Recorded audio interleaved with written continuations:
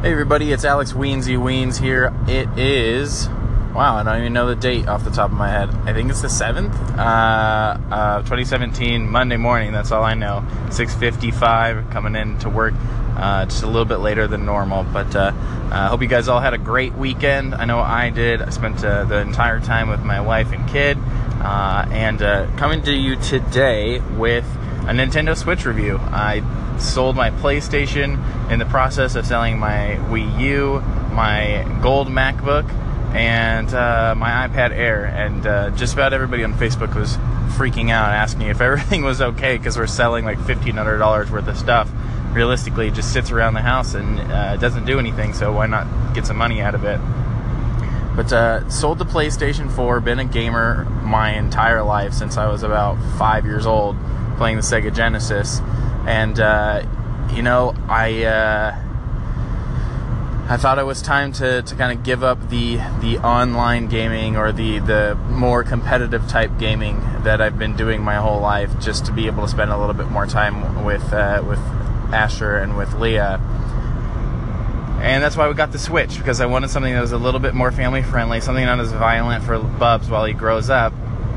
And so far we purchased the Switch, the Mario Kart 8 Deluxe, and then ARMS. And so I'll give a quick review on all three. So the Switch as a console is amazing. It plays really well handheld. It plays really well with just two people using the tiny little half controllers, and also plays super well on the TV.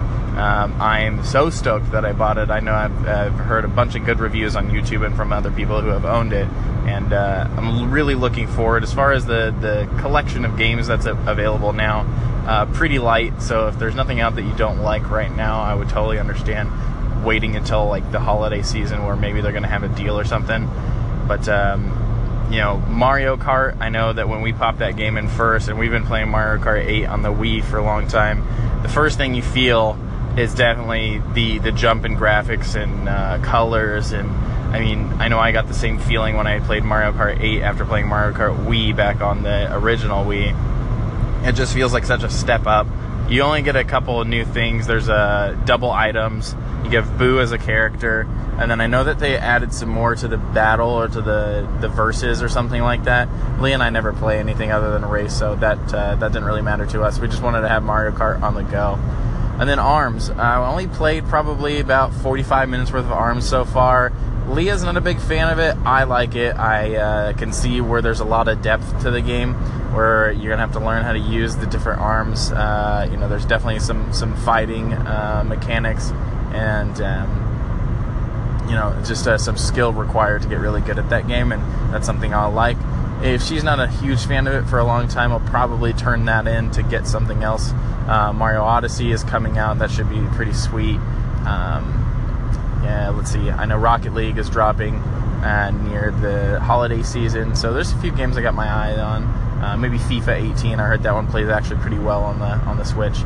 But yeah, my question to any callers that want to call in: do you have a Switch? Let me hear your review. And if you don't, either ask me a question and I'd be happy to answer for you, or you know, just give me your opinion. Thanks, guys. Take it easy. Have a great Monday.